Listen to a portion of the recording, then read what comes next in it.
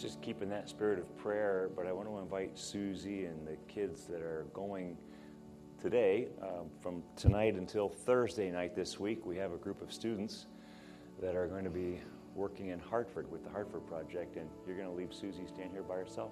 Or you want to, come on, Suze, get them up here. Huh? Well, here comes Jess. There we go. We just want to pray for them, and let's ask God to use them this week. Let's ask God to bless them, and just pray His blessing on the week. I know I've participated. I've been a part of the Hartford Project for a number of years. It's really a great ministry. There's about 600, 700 kids in total that come now. I think it's 3 weeks in the summertime. They descend on the city of Hartford. They rake leaves, clean gutters, paint walls, share Jesus. I mean, it's really a great thing. So these guys are in for a great week. And so Jess, is this your first time, right? All right. You're in for a good one. Let's pray for them, okay?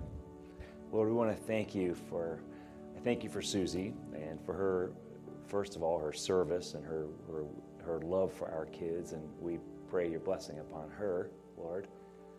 Lord, I pray that you would work in our students' lives. We thank you for these young ladies and the others that are going. And we pray, God, that you would bless them this week and that you would use them this week in really powerful ways. I pray that they would find that, they would go to places and really even feel as though you were already there ahead of them and preparing it for them, God. And I pray that they would find themselves just time after time this week in divine appointments where you already set it up, and they would be amazed by what they see you doing through them. And I also pray, God, that you would do a cool work in them. Lord, I know that this has the potential to be life-changing for these young people. And so we pray for that as well this week. And we pray for the entire Hartford Project. Lord, we just love this ministry. Dave Ambrose and the other pastors that have directed it over the years, we thank you for it. And I pray, Lord, that you would continue blessing it and expanding it. And we would ask that Hartford be, that it be the city on a hill, that it was first dreamed of being by Thomas Hooker all those years ago. So we ask this now in Jesus' name. Amen. Thank you, Susie. Girls, have an awesome week. You can be seated, but we also have a few other things that we need to pray for this morning. Just some family prayer. So today is the last Sunday that we're going to be celebrating with the Germayason family. They're moving this week to Alabama. And Cindy and I see one child is there, Faith is there, but and Carter's in the back in the sound room. The Germayasons have really been a tremendous blessing to our church. And you turn on the radio 102.5, you are enjoying the Germayasons ministry, not just to New River, but to this whole region.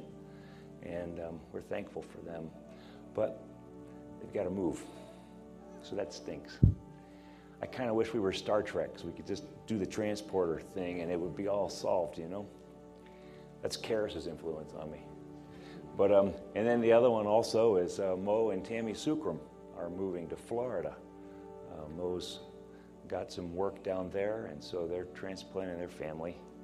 And Mo and Tammy have been a part of New River since, the very, very, God bless you, the very, very beginning.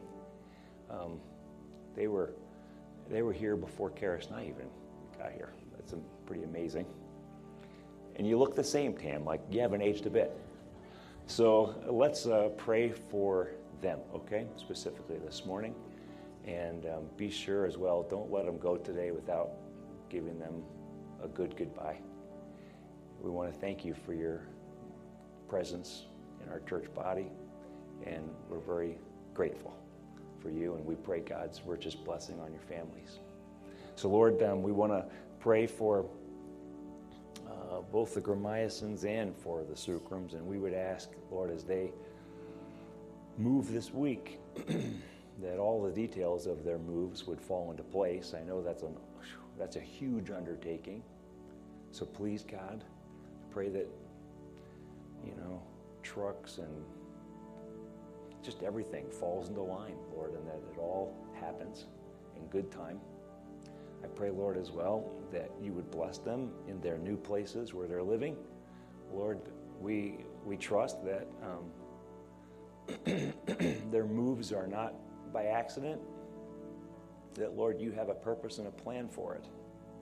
And so we would ask that you would bless them. Bless the Sucrums in Florida, Jacksonville. We pray, Lord, you bless the Gramiasons in Alabama. I pray, Lord, that their families would thrive. I pray also, Lord, that they would find good church fellowship there, that they would find good brothers and sisters that can come around them and encourage them and walk with them in life. And so, Lord, we pray that your hand literally go with them and on them. And we ask this in Jesus' name. Amen. And then one more family we need to pray for are the Floreses, Harless and Lori and Jesse. As you heard a couple weeks ago, are going to Nicaragua, and they're leaving this Wednesday for Nicaragua. We've had a ministry in Nicaragua as a church for many years. If you don't know that, if you're new, we've been working there for 17, 18 years. And Harless has developed a really close friendship with our pastor, Teodoro, there. And so they're going, representing us, really, to just to get some fresh eyes on how the ministry is there. And I'm certain that they'll be coming back with ideas for how you and I can get involved more in that ministry. It's been so cool to see in Nicaragua. 17 years ago, whenever it was a small group of people, 10, 12 people, on a little chunk of property that was surrounded by open sewage, no electricity, no running water, nothing but a vision and a dream. And we partnered with that small group of people 17 years ago. And today there's a thriving church ministry there, a school, a Christian school with 185 kids going to school every day. The neighborhood at one time was governed by 3 gangs who constantly fought each other for turf territory.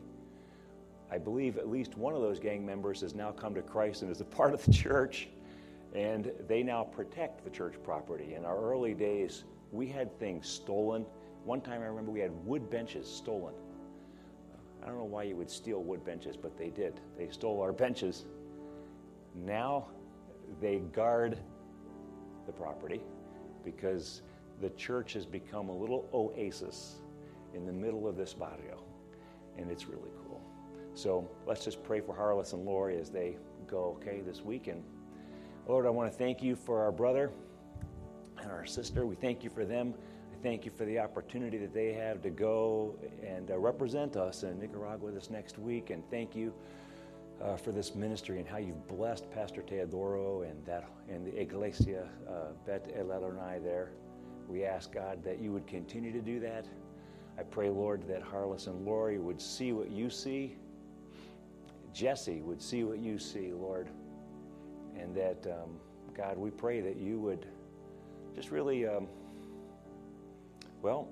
reveal to us the next steps about what ministry looks like there in Managua.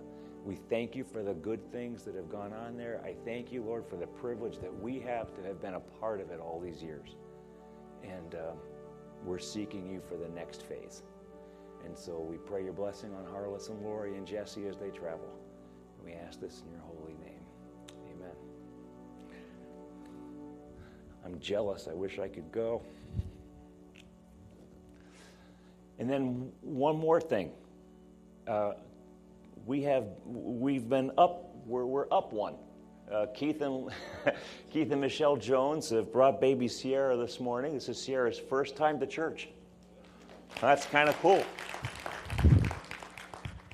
Previous to this, she was unchurched, and now she's coming to church. That's really amazing. that happened. We're happy for you guys.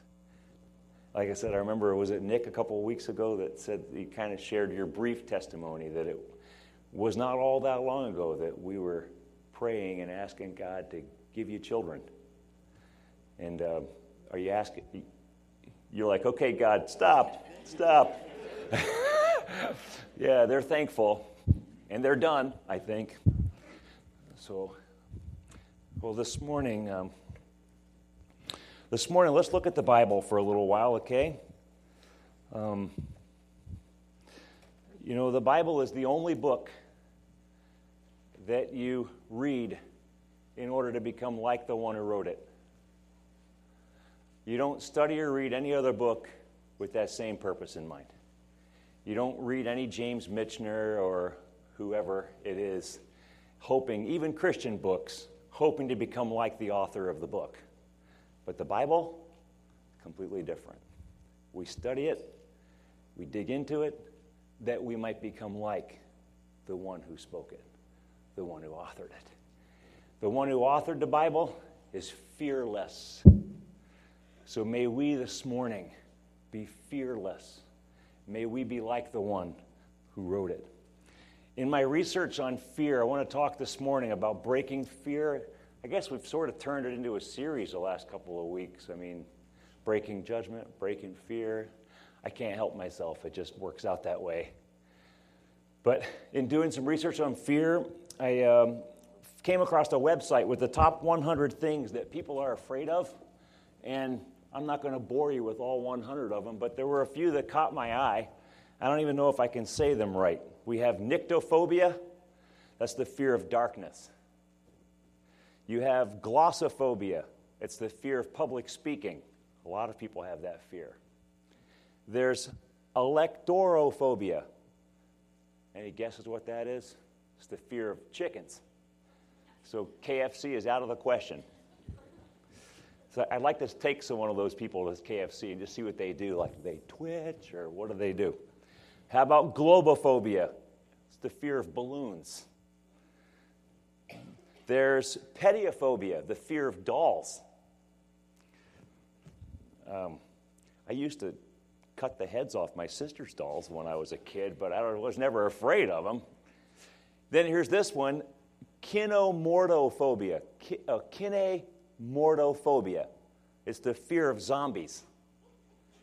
I'm thinking, do these people know that zombies aren't real? Like, I can understand being afraid of the darkness. I get fear of bridges. I get the fear of something that actually is.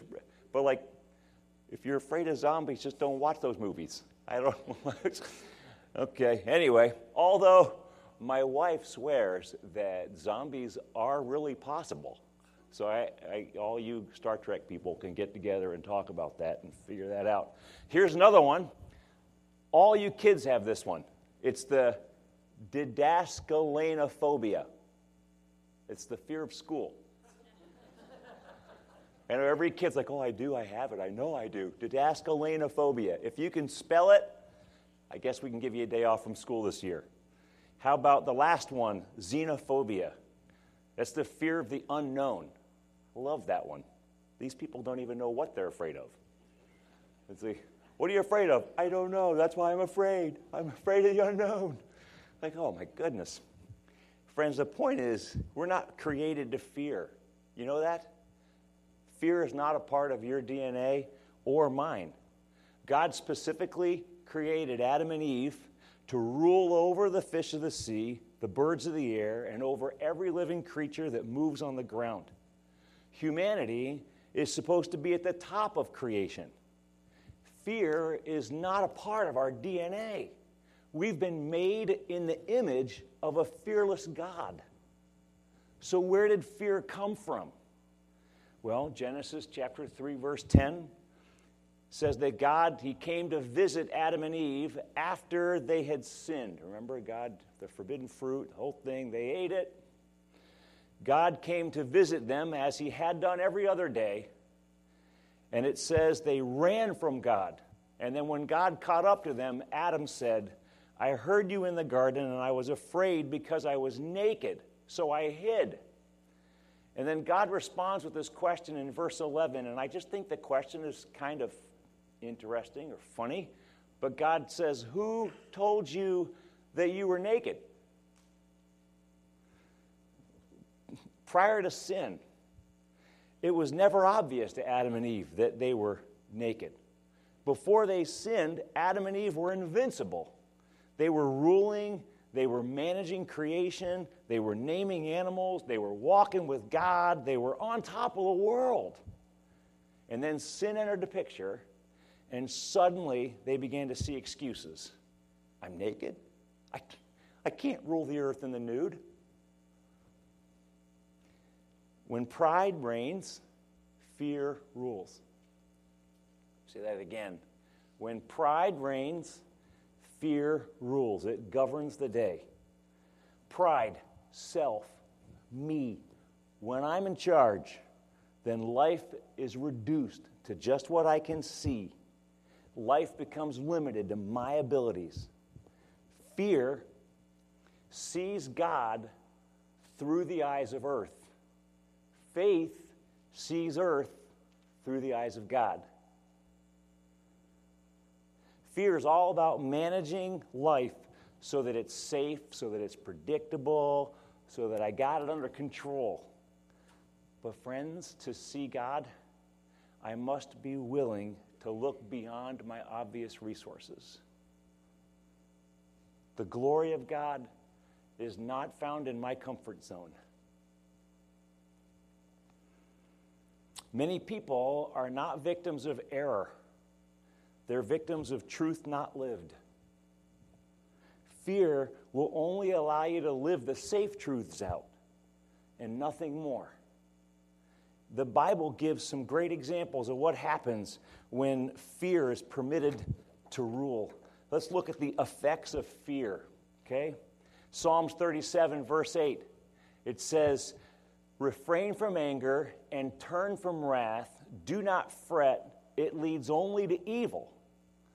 Anger, wrath, fear leads only to evil. How many bad decisions have been made with anger, wrath, or fear as the foundation of them? Every one of us can probably tell a few horror stories of decisions we've made based on wrath, anger, or fear, and we regretted it. Eh? Luke chapter 21, verse 34, Jesus said, He said, be careful, or your hearts will be weighed down by dissipation, drunkenness, and the anxieties of life, and that day will come unexpectedly on you like a trap. Jesus says, be careful. Dissipation means to dilute, It's dissipated.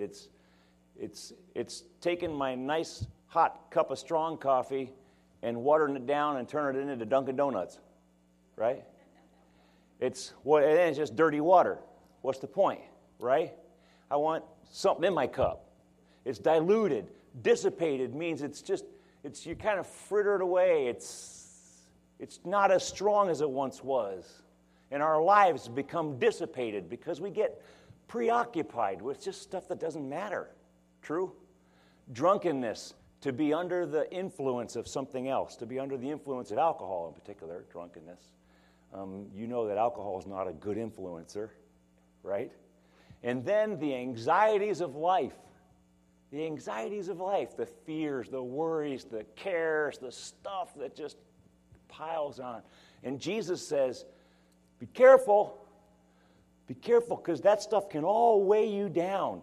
And then the next thing you know, the day comes and it's over, like a trap. Be careful. Fear becomes this filter through which we see the rest of the world. We see people and life, and fear is a really unhealthy filter. King Saul had a thick fear filter. Go with me to 1 Samuel 22. If you turn in your Bibles, I'd like you to turn in your Bibles to 1 Samuel chapter 22, verses 6 to 19. And I know some of you younger ones, okay, so use your phones. Go to your phone Bible. but 1 Samuel 22, 6-19. You know, King Saul was the first king of Israel. And remember David, who eventually became King David, but as a young boy, David entered into Saul's service, right? And he was just a servant to the king. He played the harp, he ran errands, he fought battles, and David was successful in everything that he did for King Saul. And the more successful David became, the more jealous and envious King Saul, the more suspicious he became of David. And King Saul began to chase after David and tried to kill David several times, but he didn't. In fact, there were a couple of opportunities that David had to kill King Saul, and he refused to do that. It's just an awesome story. I love the story of David's life and his rise to power and all of that. It's great. But at this point, Saul is chasing David around, trying to kill him. And Saul finds out that David went to the priest Ahimelech, and that the priest Ahimelech gave him help. So Saul, this is his response in his fear and his suspicion of what was going on. 1 Samuel chapter 22, verse 6. Now Saul heard that David and his men had been discovered, and Saul was seated, spear in hand, under the tamarisk tree on the hill at Gibeah, with all his officials standing at his side. He said to them, "Listen, men of Benjamin, will the son of Jesse give all of you fields and vineyards? Will he make all of you commanders of thousands and commanders of hundreds? Is that why you've conspired against me? No one tells me when my own son makes a covenant with the son of Jesse," that's David, "none of you is concerned about me or tells me that my son has incited my servant to lie in wait for me as he does today." By the way, David was not doing that, but that's how Saul felt it. But Doeg the Edomite, by the way, he wasn't even an Israelite. He was a foreigner. Doeg, who was standing with Saul's officials, said, "I saw the son of Jesse come to Ahimelech, son of Ahitub at Nob. Ahimelech inquired of the Lord for him. He also gave him provisions and the sword of Goliath the Philistine." Remember David and Goliath, you know the story. The sword, Goliath's old sword, ended up being stored at not the temple at this point, but what's the word, David? I lost the word completely. Anyway, the priest was taking care of it. David went and got it. Verse 11, "Then the king sent for the priest Ahimelech, son of Ahitub, and all the men of his family who were the priests at Nob, and they all came to the king. Saul said, 'Listen now, son of Ahitub.' 'Yes, my lord,' he answered. Saul said to him, 'Why have you conspired against me, you and the son of Jesse? You gave him bread and a sword and inquiring of God for him, so that he has rebelled against me and lies in wait for me as he does today.' Ahimelech answered the king, 'Who of all your servants is as loyal as David, the king's son-in-law, captain of your bodyguard, and highly respected in your household? Was that day the first time I inquired of God for him? Of course not. Let not the king accuse your servant or any of his father's family, for your servant knows nothing at all about this whole affair.' But the king said, 'You will surely die, Ahimelech, you and your whole family.'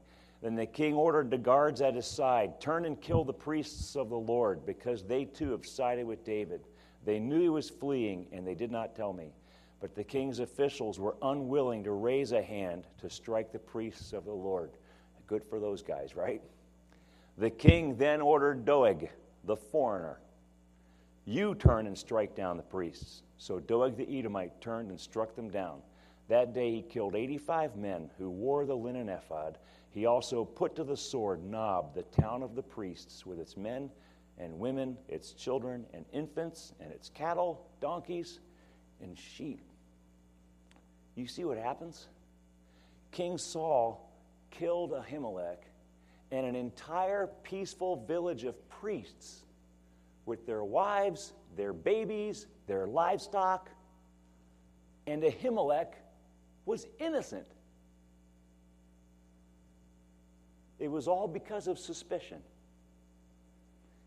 Friends, What suspicion cannot control, it kills. What suspicion cannot control, it kills. It destroys marriages, families, careers, churches, destroyed by suspicion. Right now, our nation ripped apart by suspicion. It's at the root of it, fear, suspicion. That's why forgiveness is so necessary in relationships. Forgiveness is the weed control that keeps suspicion from growing, and it allows love to flourish. I wonder how fear has affected you in your household and in your life. As I shared a few weeks ago, my wife and I lived in fear of one another our whole married lives. I was afraid that she was ruining my career. She was afraid that I was ruining her life. It's impossible for intimacy to grow in that kind of environment. It's impossible. I wonder, what is fear destroying in your life right now as I speak? The disciples of Jesus, they were literally imprisoned by fear. In John chapter 20, verse 19, it says, on the evening of that first day of the week, and that's the day that Jesus rose from the dead. Get it? So Easter Sunday this is. I'm getting there. Easter Sunday night, the first day, right? It says on the evening of that first day of the week, when the disciples were together, with the doors locked for fear of the Jews, Jesus came and stood among them and said, "Peace be with you." And that's understandable. I get it. Given everything they had gone through, they saw Jesus brutally beaten, crucified, killed on a cross, and they knew that it was a good possibility they were next, right? So I kind of get their fear. But please note what fear did. It locked them behind doors. That's what fear does. Fear locks you behind doors. It imprisons you behind this wall of perceived safety. You feel safe, but you're really imprisoned.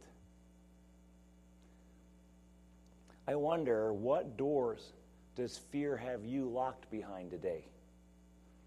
I've got good news for you. If the jailer fear has turned the key and locked the gate, Jesus is not bound by that door. Just as he did with the disciples, he can pass right through the thickest of walls in order to come to you. One faint cry from your frightened heart can be heard in heaven's halls, and immediately the Son of God himself can be right there with you in that pit saying, "Peace be with you. Peace be with you." Fear is the lack of his presence. Peace is the reality of his presence. God doesn't necessarily remove that thing of which you are afraid. He doesn't. He just comes in and stands by you. Fear makes the wolf look huge. The presence of Jesus makes the wolf look like a poodle. Sometimes God calms the storm. He stands in the middle of your boat and he says, "Peace, be still." But other times, God calms the sailor. Sometimes he calms the storm. Sometimes he calms the sailor. I heard Pastor Weston Brooks say this. Pastor Weston, from River of Life Church, our friends in Tolland. He said this a few months back, and I thought it was really a good observation. He observed that, the two greatest commandments in the Bible, what are they? You're kind of mumbling it like this is like, Christianity 101. Like, what are the two greatest commands in the Bible? Love God, love your neighbor, right? It's like pounded into us. Love God, love others. The two greatest commands. Do you know what the most frequent command is in the Bible? Fear not. Isn't that interesting? That the two greatest commands are about love, and the most frequent command is fear not. I wonder why. I think it's this. Because the opposite of love is not hate, as many presume. The opposite of love is fear. Because fear keeps us from submitting, and without submission, there's no love. So fear is the greatest inhibitor to love. So the greatest commandments are loving God, loving others, and then right behind it, the most frequently repeated command is, don't be afraid. See, fear says, hold back. Fear says, keep some for yourself on reserve. Fear says, protect yourself. That's what fear says. Love says, hey, give it all. Go ahead, die for them. Love says, sacrifice for them. Serve them. Give it up. In fact, ultimate love really dies for the beloved, doesn't it? I mean, isn't that really the example that God has set for us, right? He's demonstrated ultimate love, which is to lay down your life for another. Give it, right? Had Jesus been governed by fear, we wouldn't be here today. He was driven instead by love. The single greatest thing standing between you and the love that you want to give and the love that you want to receive is fear. Fear will keep you locked behind that door of perceived safety. Oh, I feel good. I feel safe. I'm all alone, but I feel safe. So I ask you, friends, has fear really been that good a friend to you? I wonder what you've missed out on. I wonder what I have missed out on because of fear, because I listened to it. The voice of fear is always easier to hear than the voice of faith. Always. Fear appeals to my flesh. Faith appeals to my spirit. Do you know the story? Remember the story of the 12 spies and how they went and spied out the promised land for Israel, right? And 10 of the spies came back and they gave a fear-based report, right? They said it's too big. Here's all the reasons why we can't do it. Only 2 of the spies, Joshua and Caleb, came back with a faith-based report. Their report believed more in what God said than in what they could see with their eyes, right? They didn't deny the fact that there were giants in the land. If you read the text, Joshua and Caleb were not denying that it would be a battle. They were only hanging on to the fact that God said that land's ours, we're taking it. The other 10 only lived by what they could see. The giants, it's big, the walled cities, we can't do it.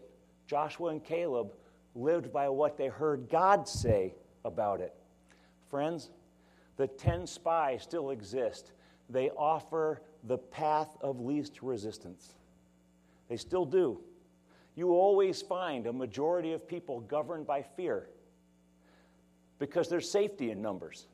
You know, we're all in this ditch, so the ditch must be the right place because everybody else is here too. This is a good ditch. We like this ditch, right? And so there's safety there, but it's a ditch, friends. Fear has its own death and its own war. We just got to choose which battle we want to die in. Am I going to die courageous or will I die a coward? Either way, I'm going down. A cheerleader encourages others towards a goal. A fear leader discourages others from the goal. There are far more fear leaders than cheerleaders in the world. I can only ever rise to the level of my fear.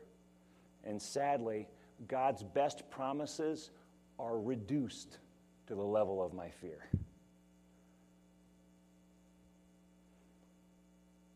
Even in the church, we should be, could be, the most fearless group of people on the planet. Right? And yet we're gripped by religious paranoia. Religious paranoia is when we don't do the right thing for fear that the wrong thing might happen. It's paranoia. As a result, Matthew 25, The story of the sheep and the goats that Jesus told, that becomes our reality, the story of our lives. The hungry don't get fed. The thirsty don't get drink. The naked don't get clothed. The prisoners don't get visited. Jesus gets missed. But we feel safe. Whew. It's a good thing we didn't do that, because something could have happened. Can I ask you, do you really want to be remembered for what you don't do? That's what fear will give you. Our entertainment saturated culture has really seeped into the thinking of the church. What I mean by that is this: we are glad to watch radical as long as we don't have to be the ones living it.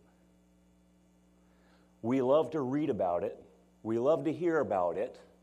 We love to go to their seminars and make movies about it and hear the radio shows about it. We love the testimonies of radical, but few are actually willing to make the sacrifices that would make them radical.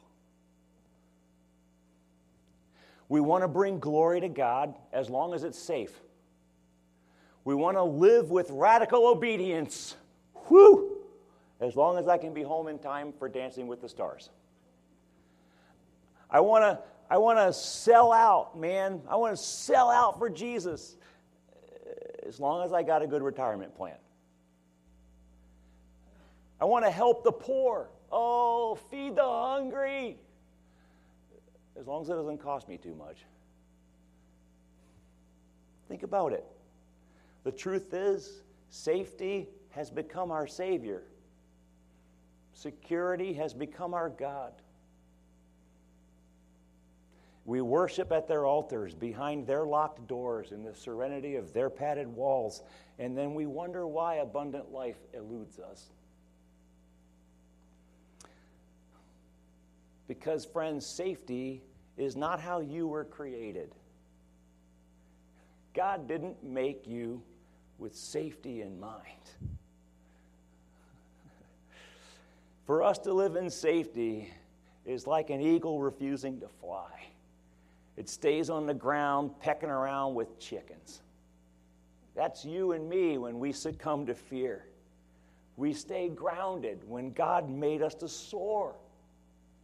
Every time I walk through a cemetery, I'm stunned by the amount of potential that's buried there. Every grave has a story of what could have been. Every casket has dreams that never happened.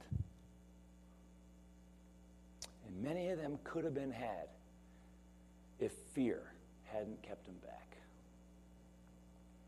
So how do I break it? How do I break fear?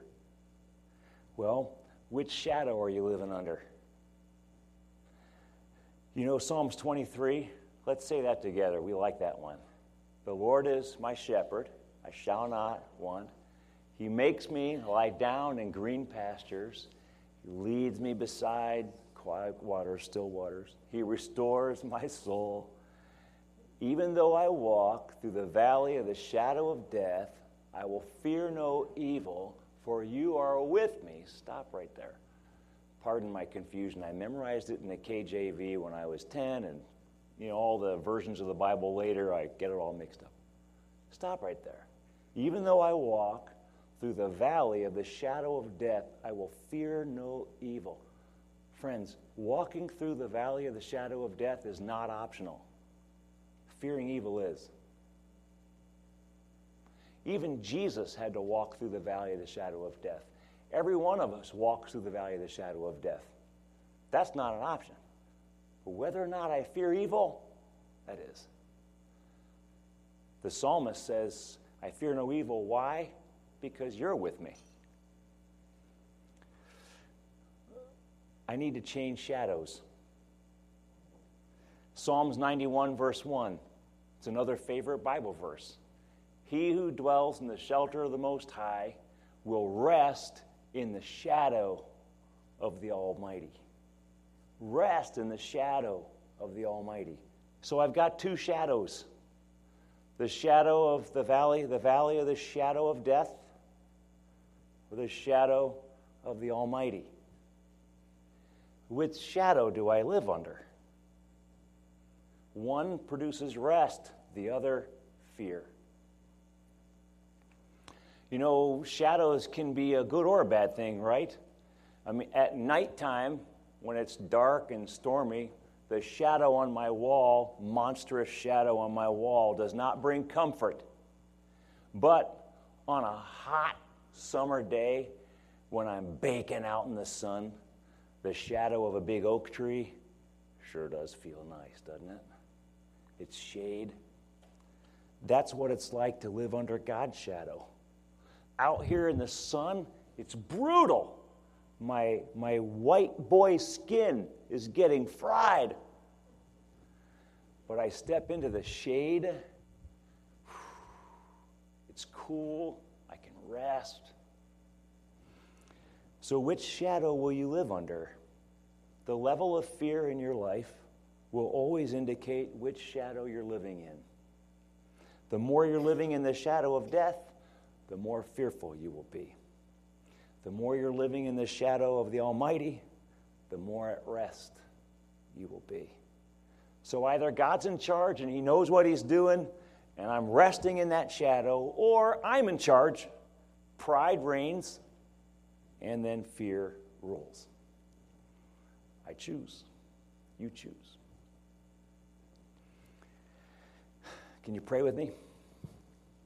Lord, God, I just say this today, that fear has been a really lousy friend. And yet over the years I've listened to it. I've taken its advice. Oh Lord, today I let go of fear. And I want to take hold of your hand. God, it's yours.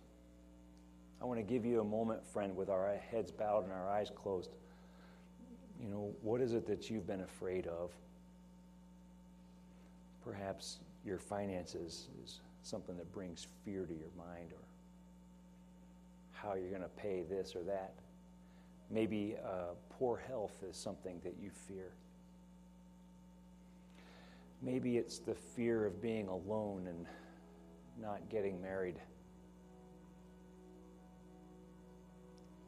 A lot of bad marriages have happened because they started by fear. You don't want to enter into that covenant based on fear.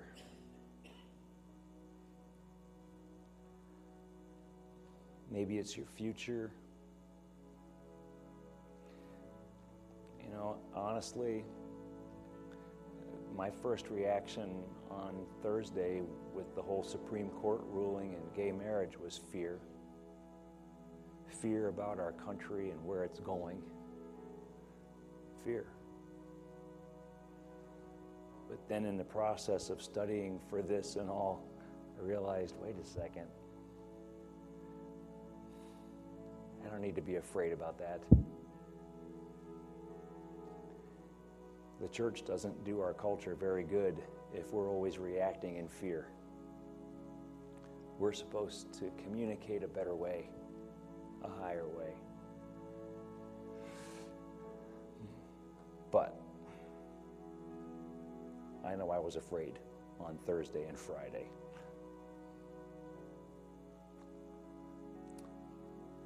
I don't know what it is, you know.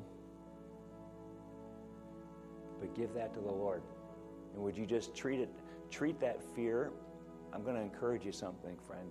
Treat that fear as a being, because it is. It's a demonic spirit. That's all it is. So treat it like what it is. And in prayer, God, I refuse to listen to fear. I refuse to follow fear's advice. I turn my back on that right now, and I turn towards you. I will trade shadows. I will not live under that shadow of fear, valley of the shadow of death, but I will choose to live under the shadow of the Almighty today, under your hand, God, and find rest there. Yep. This is in your hands, and you're in control. Please make that commitment to him this morning.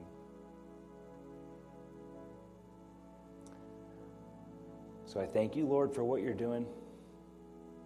Father,